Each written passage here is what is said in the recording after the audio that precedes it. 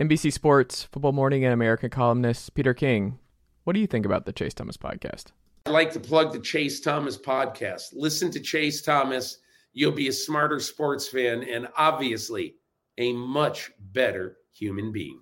Matt Chernoff from 680 The Fans, Chuck and Chernoff Show here. And I want to say thanks for listening to today's episode of the Chase Thomas podcast. You can find it on Apple, Spotify, and all your favorite podcast apps. Chase Thomas went to Parkview in North Georgia. He's a local Atlanta kid, and he won't let the Luka versus Trey thing go. He interned with us back in the day, and you'll always remember him. Anyway, definitely go check out ChaseThomasPodcast.com, where you can find all of Chase's previous episodes, all of his articles, and do him a solid. Leave him a rating and review if you're an Apple Podcast listener. Reminder to listen to our show, Chuck and Chernoff, Monday through Friday, 3 to 7 on 680 The Fan, and subscribe to my podcast as well. Welcome to Atlanta, wherever you get your podcasts. The Chase Thomas podcast. My nephew needs me to record. See, I already hate it. I hate it. All right, hello, and welcome back to another episode of A Pod Divided here on the Chase Thomas Podcast, where I'm still the aforementioned Chase Thomas, coming to you live from Knoxville, Tennessee, Everything School HQ down there in Tequila, Georgia. My good friend, fellow University of North Georgia alumni, Matt Green. Matt, good evening, sir. How are you? Good evening, sir. It is it's good to be back here with you. Oh, not a lot here. Not a lot from Matt. No follow-up. Just, I didn't even do the whole thing. I could have done the whole Everything School bit for you. I mean, another big win on the road at Alabama. I thought we could just get into it. Yeah, Tennessee, man. Are they going to be a 1 seed? Are they that good? I'm still a casual college basketball fan. Like I'm watching Georgia some still, but I'm still a casual college basketball guy. Well, I think it depends. Like, it's just, we talked about it on the Tennessee Vol Sports guys earlier, and I think Arizona still has the edge right now, barely. But Tennessee might need some help. But also, if Tennessee ends up going 4-0 in these final 4 games against 4 top 25 teams in the SEC, and with the SEC being so much deeper in the Pac-12, which is where Arizona's coming in just a really, really bad conference this season on the basketball front. I don't know. I think if Tennessee wins out, I think they have a strong possibility, but they got to take care of business against Kentucky and get a win against South Carolina, and then we'll see. 3-1. And if Arizona finishes out with 2 dubs against UCLA and USC, seems unlikely, but I don't know. I hope that's the case. I think Tennessee's one of the 4 best teams. I think they've earned it, but I don't know what's ultimately going to happen here. But it seems like the narrative nationally is that Tennessee is going to need some help down the stretch here to surpass Arizona, fair or not. But we'll see. There's still a lot of basketball left to be played, and Arizona could get upset one more time, and who knows what might happen. We'll see. But either way, I mean, baseball, Rockin' Ting, they run-rolled Bowling Green every single game this weekend. So that was cool. Georgia, though, had some fun over the weekend against Tech, I saw.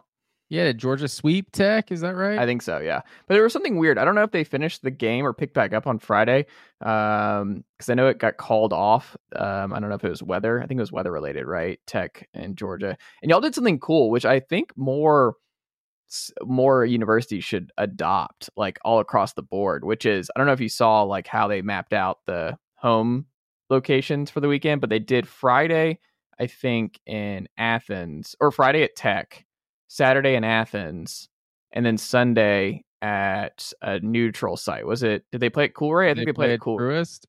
It was either Truist or Coolray, one of the two. But I like that. Like, you do a home and home, and then like one cool big MLB park for your rival over the weekend. That was pretty cool. Yeah, that's pretty cool. That's like years ago when the Yankees and Mets did the Subway Series, like doubleheader, same day in 2 different stadiums. Yeah, I like that. Yeah, it's a cool gimmick. I think more people should do that. I think that's fun. Little things to make these weekend series fun. But, we have all the time in the world to talk college basketball and college baseball. But we're not going to do it on this very show, Matt Graham. We have other things to talk about. We have things like college football, because college football never sleeps, sir, as you well know. More rule changes coming down the pike here. And I wanted to kick things off because I think this is actually, I'm surprised that it hasn't happened. You know how some of these rule changes, you're like, the one that I don't see how anyone could be dismissive of or not a fan of is what came down the pike this past week, Matt Green. And I want to get your perspective on this. the 2-minute warning. Like, it's just one of those things where you're like, I'm actually kind of surprised that has not already been added to college football, but it's a fun deal. And I like the line of demarcation with the 2-minute warning, where we get that sound, obviously, stadium going nuts because you get ready for a final drive. There's already a lot of intensity when it comes to the final minute or two of so many big time college football games. And I just think adding the 2-minute warning just adds another layer of just intensity to some of these game winning drives. And I think it's fun. I think it's a net win, but the face you're making here on youtube.com/Chase Thomas podcast, I don't think you're all the way in. Are you going the other way on the 2-minute warning, Matt Green?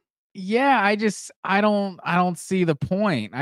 As the NFL is a great sport, right? But college football is different, and I just don't want to see it become like the exact carbon copy of the NFL. And I think the NFL, with their clock rules, the 2-minute warning makes sense. And let's be honest, they're like, wait, we can get another ad break in there at 2 minutes. Let's go ahead and do that. Obviously, that's probably what's driving this more than anything. But you just, as time goes on, I want college to have their certain rules and the pros to have their certain rules. Like there's some that don't make sense, that they're different. Like the 1 foot in college and 2 feet in the pros. Like that makes sense. These guys are professionals. It takes a little bit more for them to get a catch. But like the going down with no one touching you, I don't know why that rule hasn't been changed at like every classification of football, like years ago. Like if you make a diving catch and no one's around, get up and keep running. Like I've never really understood why that rule is different in the NFL versus college. But I don't know, with what we have, the clock rules in college where the clock stops, and I guess that they did change that, so it's only in the final 2 minutes. But the NFL doesn't even have that. So it seems like the NFL kind of needs that 2-minute warning more than college does with how the existing clock rules already exist. You're telling me when you're at your Georgia game this fall, Matt Green, the 2-minute warning dong bangs in Sanford Stadium, and let's just say, I don't even know, insert team name here. Maybe it's Tennessee. Tennessee will be in Sanford this fall. Has an opportunity to drive down the field for a game-winning drive. You're telling me you're not going to be losing your mind in the stadium because the 2-minute warning hit and the stadium's just going absolutely berserk because you know the where you're at in the game, and just the whole, there's just something nice. I don't care. I understand the NFL comparisons and trying to make everything NFL light. This is one that I just think it slaps. Like, in a 2-minute warnings rock. I'm very much here for 2-minute warnings. This is a easy home run for me. I think it's just going to be awesome in the stadium. No, and I don't have a strong stance against it. I just there's certain aspects of the college game I just like better. But we'll see. You know, I'm not as against this one. What were the other two rules they threw out? So the other two is the helmet coach communication that looks to be instituted, which I'm more fascinated, not that it's coming into the game, but which coaches utilize it. Because I don't think every program is going to do this. I think some, it's more advantageous than others. And I think the way it is in the NFL is one player on each side is got the helmet communication. I don't think everybody has it. I think it's only one on each side. So one defender, usually your linebacker, your main guy here, has communication, and then the quarterback, obviously, on offense. But I'm very curious if every big time program utilizes this, because I mean, I'm interested, for instance, Tennessee with their hurry up and everything else, if they utilize it. I just think every coach and every program has a different philosophy, and it's more advantageous for some to institute the that policy. And also the other one is sideline tablets, so guys can rewatch game video from earlier in the same game. So tablets being added to the thing. Yeah, those seem like no-brainers. Like, whatever, we have the technology, like you might as well use it. Yeah. But we'll see. I think that will be cool, but either way, more college football changes. This is better than the running clock and stuff. Like, we've had some stuff where, like, I don't really like this, where they ball going out of bounds on a first down, or the clock doesn't stop on a first, like, that kind of stuff was tough. And you saw scoring change a little bit and how teams attacked. I mean, it affected Tennessee, obviously, this past year with tempo and everything else, and just the amount of possessions and plays that each team had. We saw plays down all across the board. So it cut into that. But I think by and large, these three, a lot of fans won't really notice by and large coming into the no untimed down at the end of the first and third quarters. I just want to know who was watching football. I was like, this is ridiculous. These untimed downs at the end of the first and third. Just go to the other side of the field. Like, I don't know who that was bothering, but sure, whatever. Hey, whatever. Dog bites, Matt Green. What do you got this week in terms of the Georgia Bulldogs for us? I mean, I think the biggest story this week, in the off season is the NFL Combine. Like, I think there's a lot of college football fans that really the Combine and the draft is kind of their favorite part of the NFL season, because that's when their college is kind of on display. So, like you heard, I mean, I don't know how many times they threw the logo up there, the Combine with the Michigan M, and obviously Rich Eisen, huge Michigan guy. So they had 18 guys at the Combine and everything. But you saw a couple years ago with Georgia after the national championship, like how it was just a showcase of their program. But this year, I feel like the two guys that probably made the most noise from Georgia were probably Amarius Mims and Ladd McConkey. Amarius Mims, I think most people that know Georgia have known this all along, and it's just lack of experience that he's only had like 1 year as a starter. But I mean, this guy listed at 6'8", 340. Like he ran a 5.07 in the 40, which doesn't even really matter. These guys aren't running 40 yards that often, but it just speaks to the freak that this guy is. I think I saw a stat that it was like 10 offensive linemen in the last like 20 years or something had run a sub like 5'1", and they were all like 310 pounds or less. And so Mims at 340, he's essentially like the Jordan Davis of the offensive line, like just a freak. And I think even though he only has a year as a starter, like with what he did at the Combine, you could see, and also the shuttle I think was a big deal. Ran like a 4.27 shuttle, which was like one of the fastest ever, I think. So Amarius Mims, I think he could even crack into the top 10 just because of the physical freak that he is. I think scouts really know about him more than maybe some like mainstream fans know about him. I always love the Mims high school video of him next to all of his peers and teammates, where he's just he's so much bigger than everybody else. It looks like it's a freshman game, like with how much bigger he is.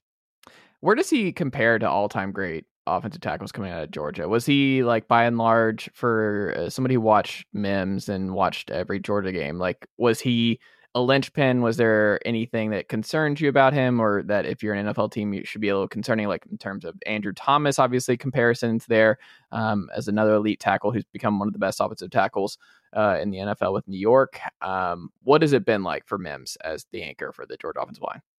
Yeah, I don't think anyone compares to Andrew Thomas. It's like there's never been a guy that just came in right away and was just a starter from day one. 3 years, like best tackle in the country, top 5 pick. Like he was just, and he had, I think, the natural progression of a lot of guys, that the experienced guy, when you get there starting at left tackle, you come in, start at right tackle, and then step into the left tackle position. That's the one thing I wonder about Amarius Mims, is that he never moved over to left tackle. He only played right tackle. And you saw, I think it was, I'm blanking on his name now.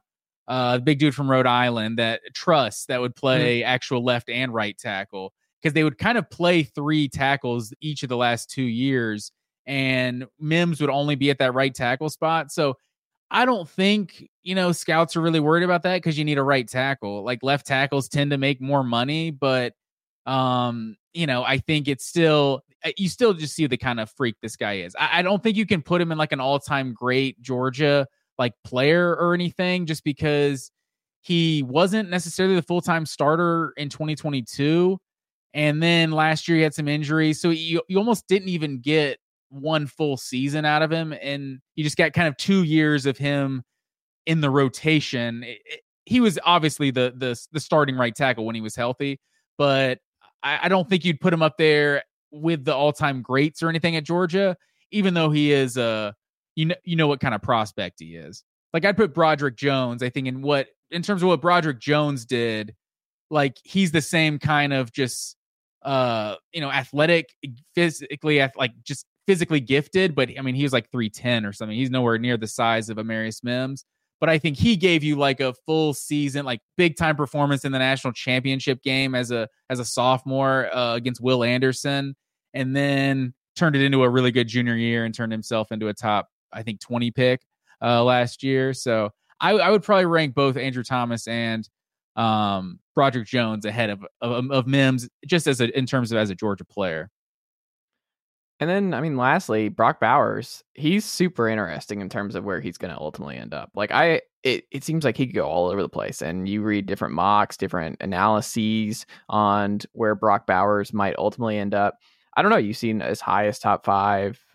Maybe he falls to the late first, depending on how teams value tight ends, depending on how interviews went with Brock Bowers this past week. But I don't know. Like, what do you make of Bowers' combine coverage this past week? And also, is there a team in particular that you would most like to see Bowers end up on?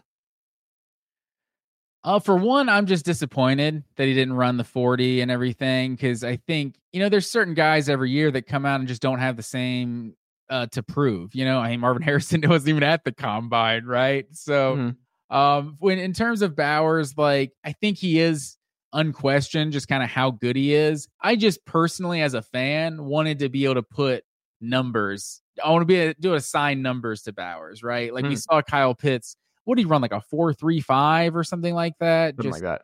Just an absurd time for a tight end. And you saw McConkey. Obviously, we can get to McConkey, but like he ran a 4.39. Like as a Georgia fan, the last couple of years, I think most people would say Brock Bowers is probably faster than Ladd McConkey, at least if not faster, just as fast. So I really wanted to see what kind of performance Bowers could have put up. But I think he is one of those guys. It almost feels like the point we're getting to, because he didn't work out. Like it feels like we're kind of sleeping on how good Bowers is. Like I've seen projections of him going like 18th overall and things like that after seeing like consistent top 5 projections pretty much all season. So I'm not sure. I think we know how good Bowers is. It just kind of depends on a team has to have a plan. And I don't know that Kyle Pitts, it shouldn't affect where you draft Brock Bowers, but there could be people out there looking at Kyle Pitts was a wasted top 5 pick. This guy's done nothing in what now 3 years in the NFL. And I think a lot of other people would challenge that and say he's been, underutilized. But I think a lot of it just depends. Does someone have a plan on how they want to use a weapon like Brock Bowers, and how willing are they to, maybe trade up or just spend a top 5 or top 10 pick for it? It's also kind of a luxury, to a playmaking tight end. You address other needs probably before a tight end when you're building a football team. Yeah, and I'm just very curious. I mean, I think the Chargers would be really cool for him with Harbaugh. Saints are a good fit for him. I just don't want him to go to the Saints, and I don't want to deal with Brock Bowers in the division for twice a year for the foreseeable future. And they just brought in Clint Kubiak, who they've always prioritized tight ends in that Shanahan type offense. So you want to I think that would be a good fit for him too, but we'll see where Brock ultimately ends up. But anyway, a lot of dogs will be drafted early. Maybe Ladd McConkey in the first round too. Dude, we'll McConkey see. Put on a show, man. I think running a 4.39, I don't think anyone saw that from Ladd McConkey. I think we know he's got speed, but running sub 4.4, like seeing the side-by-side comparison with Garrett Wilson and Ladd McConkey in terms of height and weight and vertical and 40, just two guys almost identical. And we know what kind of athlete Garrett Wilson is. So that's not to say McConkey's just as good, but that's a top 10 pick and a guy who's been good in his first 2 years in the NFL. But I think what's crazy to me, you also look at AD Mitchell. When you look at that 2021 University of Georgia just team that has at this point in the last 2 classes had 8 first round draft picks. Like you look at this 2024 draft, like Brock Bowers and Marius Mims could both be first rounders. Maybe Jaron Bullard, maybe Kamari Lassiter. Ladd McConkey might could be get in the first round, and AD Mitchell. I mean, this guy ran a 4.35. Like, he's also a big time member of that 2021 team, and that's not even counting like George Pickens and Nakobe Dean and James Cook, who's already been good in his second year in the NFL. Like, so that 2021 team, like, we talk about how loaded the defense was, but now you're looking at that offense could potentially have about 4 first rounders on it, in terms of 2 offensive linemen and a couple of playmakers. I mean, maybe more. I don't know that McConkey actually goes in the first round. I would still be surprised at that, just because I think it's a pretty loaded receiver class. Like, you'd have to have like 8 first rounders or something for McConkey to go first round, right? Like, is he a top 5 receiver in this class? You know, it's funny. His measurables are almost exactly Eddie Royals. I saw. So Trevor Sikkema had that comp, and then it was a big shot call by Trevor Sikkema on that, where he like made the comp to Royal, and then they tested almost identical. Like, their measurables and everything is almost identical. But Mike Renner, who does Renner Ranks on the Locked On Network, formerly of PFF as well, big NFL draft guy, he had the comp of Antonio Brown. His tape reminded him of Antonio Brown in college. So Ladd, I think it does. Someone else said, who's the film guy that does Georgia stuff?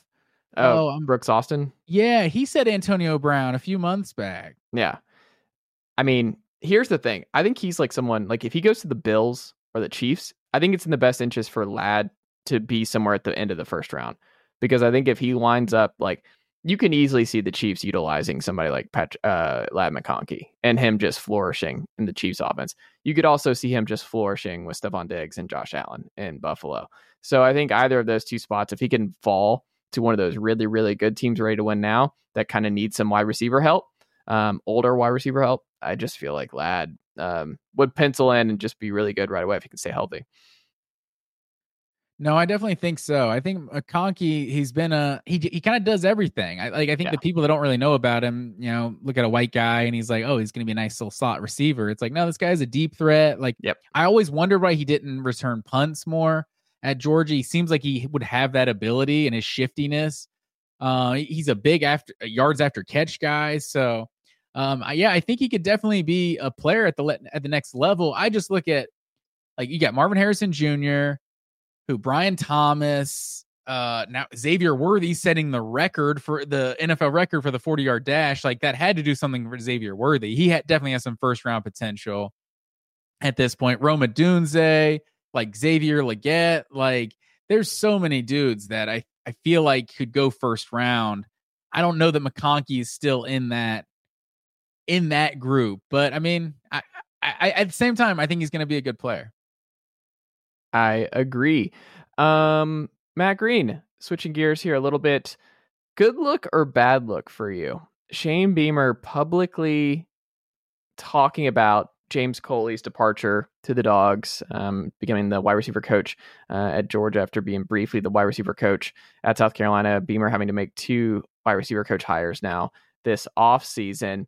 But the way he talked about it, of like it saving South Carolina some money to go out and get a better coach in Mike Fury, who is mostly an NFL guy, not a lot of college ties. So we'll see how he does in the recruiting trail. Obviously, a lot of experience as an NFL longtime receiver and then as an assistant coach. But I thought this was certainly a choice. It was one of those where you see like the clickbait stuff on it, and then you're like, it's probably sensationalized.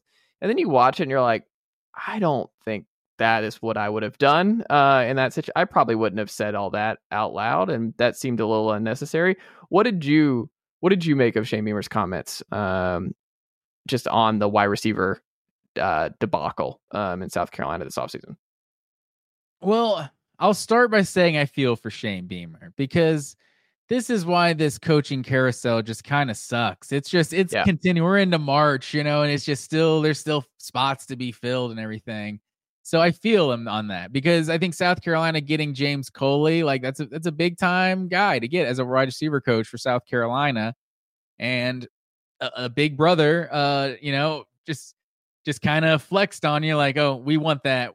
We're going to go ahead and take that from you. And that's what Georgia did. So I can understand the frustration, but I feel like time and time again, the more Shane Beamer kind of talks, the more he just kind of, he shouldn't have said that. Like it's like when a fan has an opinion, it's like, okay, you think you want the coach to say what the opinions the fan has until the coach actually says it, and you're like, oh wow, he kind of sounds like he's whining a little bit. This is just like, oh, we're glad we actually got a better coach for less money. So, good. It's like, oh, okay, man. Like, you obviously wanted him on your staff. You get it. Like, Georgia's a better opportunity for him. So he went there. Like, you get what it is. So I don't know. It just comes off as whiny every time he goes on these little kind of rants. And to add the full picture here, he said, quote, I didn't think we'd be here again introducing a wide receivers coach. And this speaks to what you're saying. It is what it is. The previous receivers coach made a decision that he felt was best for his family. We collected the $450,000 and then some that we were owed for violating or leaving his contract. It allowed us to go out and hire an even better wide receivers coach in my mind. I mean, it's the second part that was just not necessary. They were coaches together on Smart staff, where he was wide receivers coach, and I think Beamer was tight ends coach for a couple of years together. So I mean, this seems like I don't know. I'm surprised that it came out especially about Coley, because it seemed like they've known each other for a long time, and maybe it just stung a little bit more that he went back to Georgia this late in the calendar or whatever. But this is something I didn't really understand. And then the whole even better receivers coach. I mean, I don't know. It just is odd to say that publicly. It just did not come off, I'm sure, the way many South Carolina fans or maybe even Beamer, after listening back to it, would have hoped, right? Yeah, absolutely. It's just kind of cringe, like I not to be a millennial over here, but I don't know. You don't want your coach talking like that. You don't want your coach to be bothered by anything. Mm-hmm. And it's like, yeah, you can tell he's bothered by that. And all you got to say is like, hey, we wish James Coley the best. Worked with him a long time, part of the process, but we feel confident in who we got to replace him. We're excited about Mike Ferry joining our staff. Like, that's the way around it. Like, you don't actually have to do it saved us money, and we use that money to upgrade. Like, I don't know. It's very strange to throw that out there, I think, publicly, to somebody like Coley on the way out that you have a lot of history with. Matt Green, SEC 2023 season review series continues on. Florida, Matt Green. Obviously not the season that they wanted in 2023. We got Spurrier now entering the public conversation about the Florida Gators and where they're at as a program this week. But Matt Green, what did you make of the 2023 Gators? When you look at their schedule and what ultimately ended up happening, was it about right based on the personnel and everything else that you had thought of coming into the year? Did they overachieve, underachieve, or was it right where they should have been based on everything else? That's really, when you phrase the question that way, it's a really interesting question, because what were they preseason win total, like 5.5? Something like that. Like, yeah. They were right there at 5-7. I think because of the Arkansas game, that feels like the one game that you're just like, that was kind of unacceptable. You lost to Arkansas at home, like their one SEC win the entire season. Like, that would have put them in a bowl game. I think the entire perception of maybe you even win a bowl game. I think the entire perception of the program could be different right now if you win that Arkansas game. It's like the starting 5-2. Like, let's not forget, like, the game in Jacksonville actually meant something. Like, that was actually like something on the line. They were 5-2, like 3-1 or something in the SEC. Maybe it was only 2. Yeah, 3-1, 4-1 in the SEC, I think, coming in. So their season, it actually looked like they were playing for something, and then to lose 5 in a row to end the year, not make a bowl game. There's something about bad and then like not making the bowl game bad. Like, usually, like, December comes and your season's over. It's one thing to be playing a bowl game on December 23rd, but it's another to just not be playing one at all. Yeah, and I mean they ended on what, a 5-game losing streak, Yeah. which is tough. But look, the Utah game caught a lot of folks by surprise. That one just looked ugly. There was a lot of miscommunication, a lot of errors in that Utah game, and you lose to Utah without Cam Rising, obviously, and you just felt like you should have had a better performance out of the gate there with 11 points on the road at Utah. But you also beat Tennessee at home, big win, so you get over the Hey, I'm Ryan Reynolds. Recently, I asked Mint Mobile's legal team if big wireless companies are allowed to raise prices due to inflation. They said yes. And then when I asked if raising prices technically violates those onerous 2-year contracts, they said, "What the f*** are you talking about, you insane Hollywood ass?" So to recap, we're cutting the price of Mint Unlimited from $30 a month to just $15 a month. Give it a try at mintmobile.com/switch. $45 up front for 3 months plus taxes and fees. Promo rate for new customers for limited time. Unlimited more than 40 gigabytes per month. Slows full terms at mintmobile.com. the Tennessee hump there for Billy Napier after losing year one. It's a big win. You win at South Carolina. That's a big one. You get drubbed at Kentucky. That was tough because Kentucky is one where they're just starting to have your number a little bit. Like it's one thing to lose to Kentucky if you're Florida every now and then, but there's a reason that you had this one of the longest streaks. Like, what was it? Didn't they have the longest just head-to-head winning streak against? Yeah, Kentucky? it was like 35 in a row or something like that. There's a reason that it was that long, and for it to kind of just go the way. And I understand Kentucky is the strongest it's been in our lifetime, and Mark Stoops has got a good program there. But you still have better players every time you're going up against Kentucky. You should not be losing to Kentucky as much as you've lost to Kentucky of late. And that last year's team wasn't a juggernaut. And for you to struggle the way you did and to lose in that game, it was just kind of a really deflating loss. But you bounce back. I mean, no one's going to hate you for getting blown out by Georgia. The rough one to me, because the final three, I mean, LSU, Missouri, and Florida State were all top 10 teams by the end of the year. Like, those are all respectable losses. The one that stinks is and this was the difference in a bowl game, was Arkansas. You can't lose to a bad Arkansas team at home. That was the one where you're like, oh no, that's one you just got to have. And I think we look at this offseason just a little bit differently if they go to the bowl game and they have that home loss, that home victory, because outside of that one in the Kentucky game, I mean, that's about where they should have been in year two for Billy Napier, right? Yeah, because I don't even think the Kentucky loss is bad. Like, at Kentucky, like, there is some, like, it's used as like Kentucky. You're Florida. It's used as like trolling online, but the whole Super Bowl conversation. But there are like Super Bowl vibes when Florida comes into Kentucky, right? Like, that kind of is the big game Kentucky thinks they can win. So there's something about the atmosphere, and obviously the game got turned on its head, I think, in like a 4 or 5 minute period. But you look at like that South Carolina game, like that was one of those wins that felt like a character building win at the time, like, because they had to have the last minute drive to come back and win that one.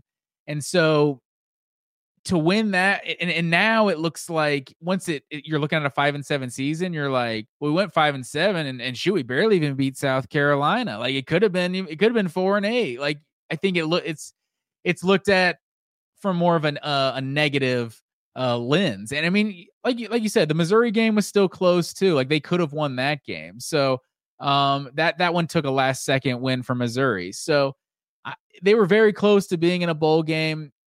I just don't know how many positive fans there can be of Billy Napier right now. Like, I know it's not all his fault. He didn't inherit a good program, but 2 years in, 2 back-to-back losing records, like, his seat just has to be on fire right now. Matt Green, they've lost 3 straight to Kentucky, which you just can't. You just can't if you're Florida. Also, before they lost in 2018, before that, the last time they lost to Kentucky was 1986. Yeah, it's but in fairness, Kentucky is a completely different program. Like, Kentucky, the last 10 years is better than it's ever been, like, in history. That's so. fine. I think, I mean, Tennessee has Florida, had this that. is probably the worst 10-year run that Florida has had in the last 40 years. I mean, that's all true, but Tennessee's still beating Kentucky every year. It's one of those where it's like, this is a solid Kentucky program. And like I said, like Kentucky is solid, but Tennessee is still beating Kentucky every year with good teams. Sometimes in blowouts, but For sure. I don't know. It's definitely not good. It's not good to be listening to Kentucky, but yeah, it's just hard to, like, when I look at their season, as like they obviously got blasted in that game. I don't look at that as being one of like the bad losses. As but, weird as like, imagine high school Matt. Like, I'm high school Matt, and I'm telling you, hey, in the future, Kentucky might beat Florida. An entire Florida class might go 0 for 4 against Kentucky in your lifetime. You'd have been like, no way. Is that right? They've lost 3 in a row? Yes. That's wild. Yeah, that is just kind of unacceptable. No, I mean, it just is. Like, you're just Florida. That's like one of those where it's like, I don't know, man. You gotta win those. It's definitely the Arkansas loss. That yes. was like just the how can you do that? 100%. Like, that team couldn't score any points at all, and they came in and dropped 39 in the swamp. I think there was a pick 6 in that. It was ugly, but yeah, it was. Yeah, but then outside of that, you look at it and you're like, I just feel like if Napier doesn't make it through, I'm like, look at the schedule the last 2 years and the losses. I mean, who did you want him to beat, really? Like, who on this schedule do you feel you're like, Florida should be like 8-4, 9-3? I'm like, who do you have? I mean, just where they are as a program. I don't know. Charlie Strong, he got fired after 3 years, right, at Texas. Mm-hmm. And did Tom Herman, did he get 3 or did he get 4 years? It's a good question. He may have gotten a 4th year. But I don't know. Like, I even feel for Billy Napier right now because he got a 4. Okay, so looking at this 2024 schedule, like, we know McElwain. McElwain was a weird situation. He only got a couple years. Muschamp got like 4 years. He at least had one good season in there. McElwain won the East twice. Mullen really had the one bad season and got fired. With 3 straight, even with the landscape of college football in the SEC changing, like, there is, like, Georgia becoming the number 1 program in the country, like that has to be taken into account, right? Like, okay, this isn't losing to Georgia in 2016. It's not the same thing. You know what I mean? So you just look at what the SEC has become. It's become tougher for Florida. So the expectations on Florida should be lower than they once were. But if you go 3 straight years without making a bowl game, I don't know what kind of like improvement you can possibly show, like moral victory type stuff to survive 3 straight losing seasons. Like, I just don't see that. I don't either, but it's, man, toughest schedule in college football next year, the Florida Gators. Like, if they start 1-5, is that like a good thing? And then they finish 6-6 or something, like, or 5-7? 1-5 is uncharted waters. I mean, if they start, but if they show improvement, like, that's the only way that they show improvement down the stretch. Does that make you feel good? Well, honestly, if they went like 5-7 5-2 down the stretch, they're gonna play like top 15 teams. I was gonna say the back half. So 5 games. Their final 5 is ridiculous. Their final 5. Actually, let's just say this: their final 7, Matt Green, at Tennessee, or Kentucky at home, bye, Georgia at Texas, LSU, Ole Miss at FSU. I mean, you're hoping for 2 best case scenario there. No, if they start 1-5, they're going to win 2 games. It'll be the worst season of all time. But yeah, this is absurd. I've never seen a schedule this difficult. I don't think ever watching college football. Like, this could be the best Ole Miss team we ever see. Like, honestly, like, this could be the best Ole Miss team of all time. Texas is going to be really good. Georgia's going to be really good. LSU is always good. Like, to have, like, those could be four top 10 teams you're facing in October and November. Like, and I think Florida fans should recognize that. And so I think that's what it's going to take. It's going to take, it's going to take like feelings. There's that whole thing like people don't remember like what you say. They just remember how you make them feel or something. It's winning some of these rivalry games that just means something, having some good moments to celebrate along the way. That's the only way. Just like some good feelings, like upsetting Georgia or something, beating Texas in Austin. Like it's going to take beating Florida State or something, like winning a rivalry game like Tennessee. Like it's going to take winning one, maybe two rivalry games that just kind of at least make you feel good after a 5-7 season. Because I'm not sure how it's possible for this team to make a bowl game. Like even if they are improved from a year ago, 6 wins just seems like such a task. And they don't even have those cupcakes. Like they have the Samford, and then the second easiest game on their schedule is who? UCF?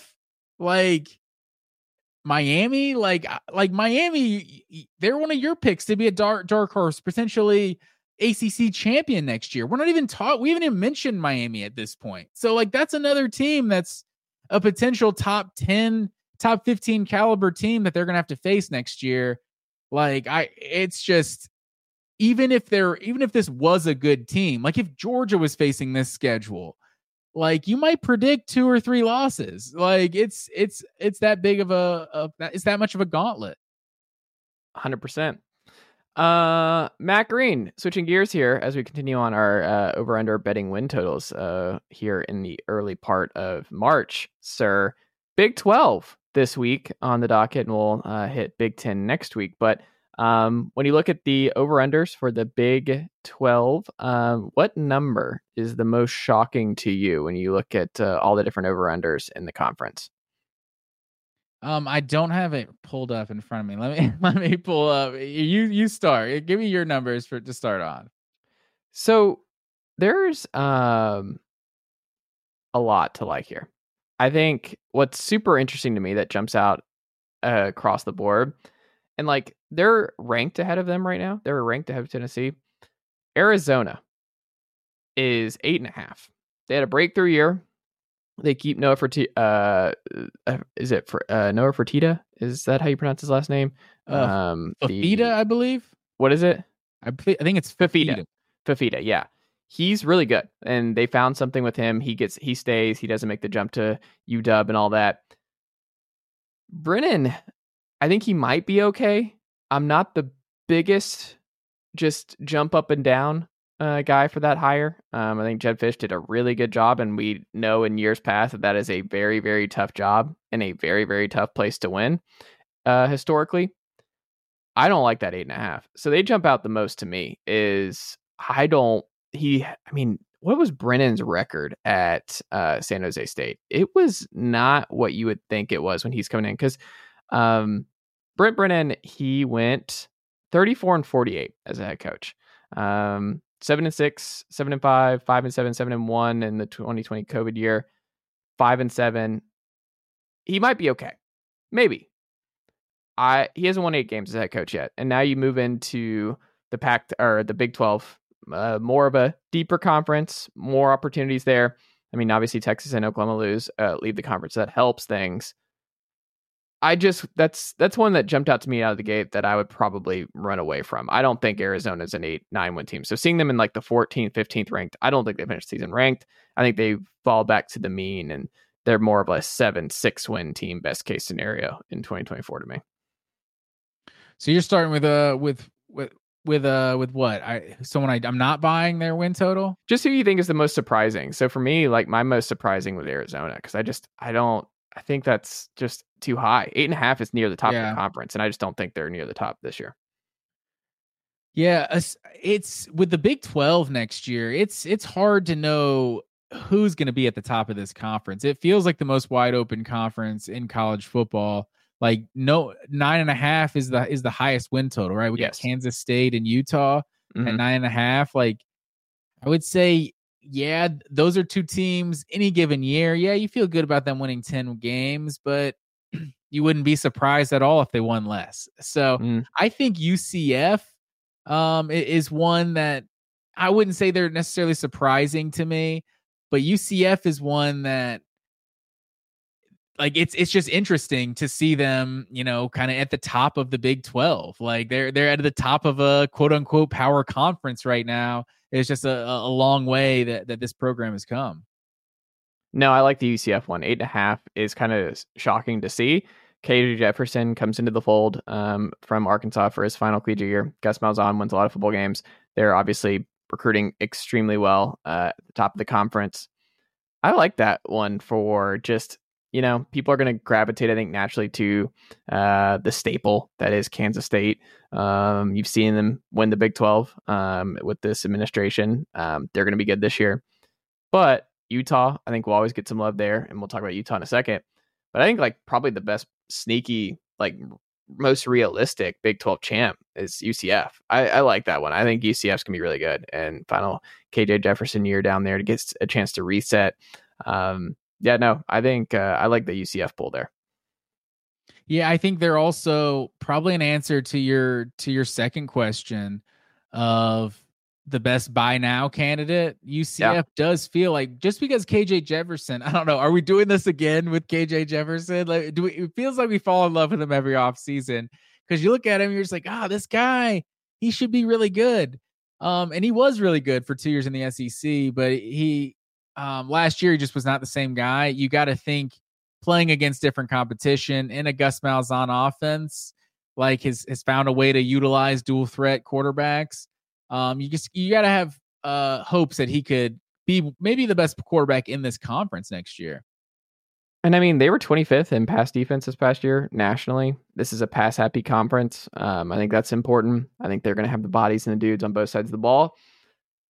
I like that. I think they might be a sneaky. That's a good pull. I would hit the over right now on UCF. So we'll see. I think people, especially if they beat Florida early in the season, they're going to get some buzz pretty early on here for the Knights and the Big 12. Who is the hardest to get a feel for when you look at this? Who's just like, I don't know about that, or I don't have a strong opinion one way or the other, because I have no read on them in March. Man, I feel like I would say that about half of this conference. Like, you just look at all of the 6.5s and 5.5s, and you're, the BYUs and Houstons and these type of teams. Like, man, Texas Tech or something like that. Like Oklahoma State, seeing them down at 7.5. Like, you would have to, like, you told me 10 years ago, Texas and Oklahoma are leaving the Big 12. Who's the biggest beneficiary of that? It's Oklahoma State, without a doubt. Like, I would think, Oklahoma State's running that. They're going to get to college football playoffs. They're going to be a contender now.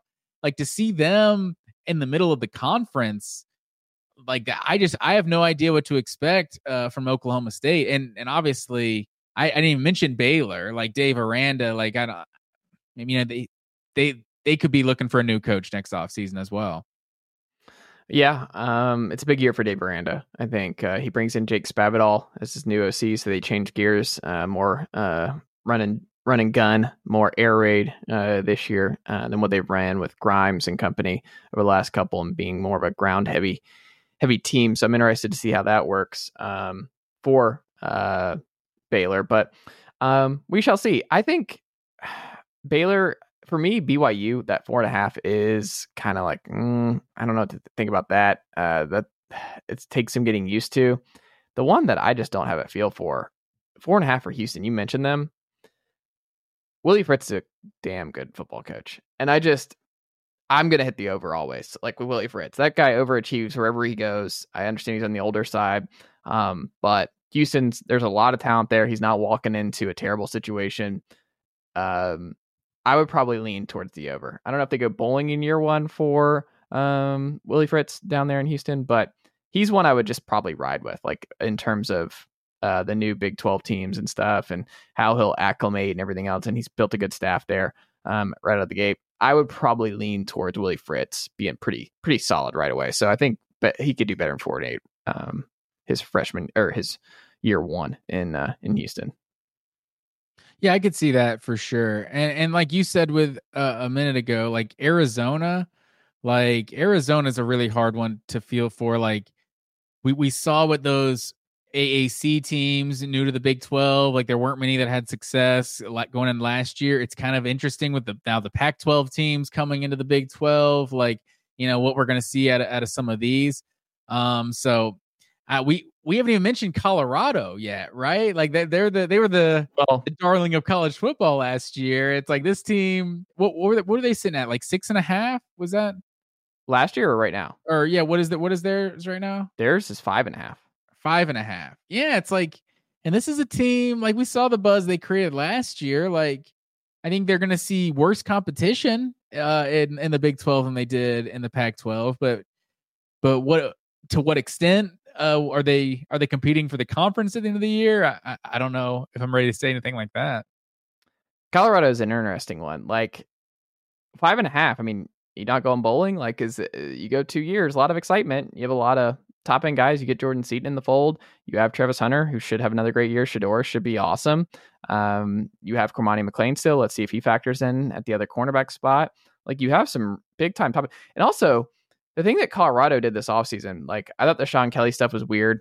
The offensive coordinator stuff when firing him midseason, and now he's the head coach at San Diego State and all that. And I thought that was handled a little strange. Now Pat Shermer, who has a lot of NFL experience, running more of the pro style stuff for the Buffs going into next year.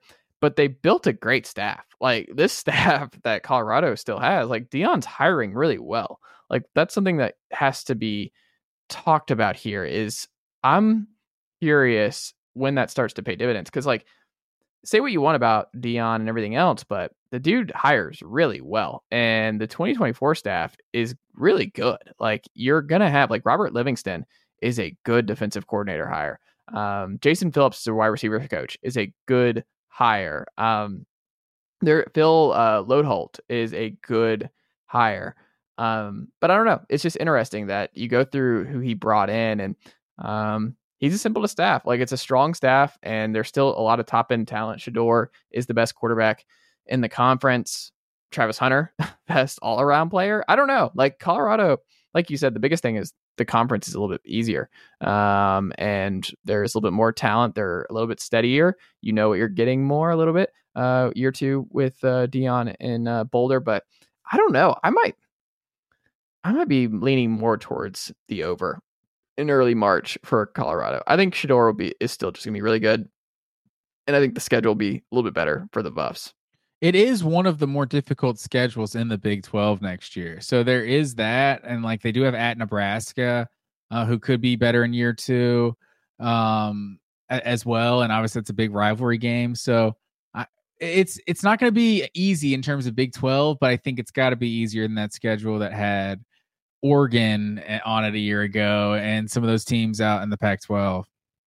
And I mean, there's no love lost with how Colorado State went last year, and now you got to go there. Like you said, you go to Nebraska. You get Baylor at home, that'll be good. At ECF will obviously be hard. You get Kansas State at home, which is big.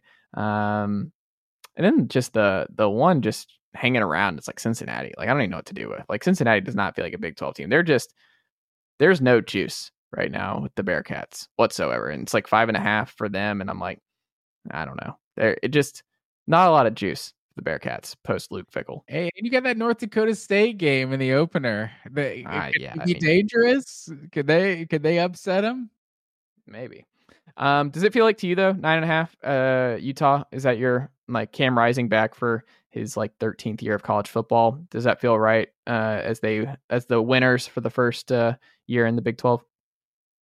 Yeah, they feel like a safer bet than Kansas State. Like, but those do seem like the two teams that they feel like the safest programs to bet on in 2024. So Utah, I don't know. It's going to be interesting. We're talking about the competition level. Like, they're definitely going to be a big beneficiary of that. Like, they could be the best program. Like, if you're ranking the best programs right now in college football, like you'd probably put, or in the Big 12, you'd probably put Utah number one, right?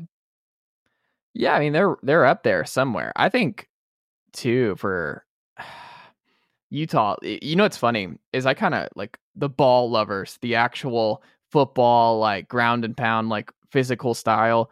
Kansas State, Utah would slap in the Big 12 title game. Like, that's just two mashing teams, two very physical. Like, we're going to grind this out and make it as ugly as possible. Like, we're Chris Kleiman versus Kyle Whittingham is going to be 20-17 and ball control. And I don't know. It's going to be funny because, like, the rest of the conference isn't really going to play like that. But Utah and Kansas State just might pulverize everybody playing the style they want to play. Yeah, I'm here for it. I think Utah is Cam Rising. Like he's a good player last time we saw him play. So seeing him back, that should, he might not be the best quarterback in the Big 12, but I think you know what you're getting, and he's just going to be a solid quarterback that you don't have to worry about. No, 100%. Well, that's all I've got tonight, Matt Green. Big Ten next week. More combine, more draft stuff. Who knows? They might pass some more rules while we're away here. You never know. In the college football landscape, more coaching changes. You never know in that regard. But by and large, more college football down the pike. We'll have all kinds of great coverage and all kinds of great stuff to talk about here in the offseason. Spring practice right around the corner. And we'll start to get a better picture of depth charts and all that good stuff. But until next week, thank you as always, my friend. And I will talk to you very soon. Yes, sir. This is Ben Ingram, radio voice of the Atlanta Braves, and I'm here to tell you that you've reached the end of today's episode of the Chase Thomas Podcast. As a friend of the podcast, I'd like to say thank you for listening to today's episode and hope you return for the next one. To show your support for the program, tell a friend or coworker or even a family member about the program. And if you're an Apple Podcast listener, leave the show a rating and a review. It goes a long way. That'll do it for me. But don't forget to listen to myself and the rest of the team at 680 The Fan and the Braves Radio Network this season. Go Braves! Chase, I think I'm going to hear more about you. I really do. I think you've got a way about you that you're interviewing, your pleasantness, you're smart. So I think I'm going to hear big things about you.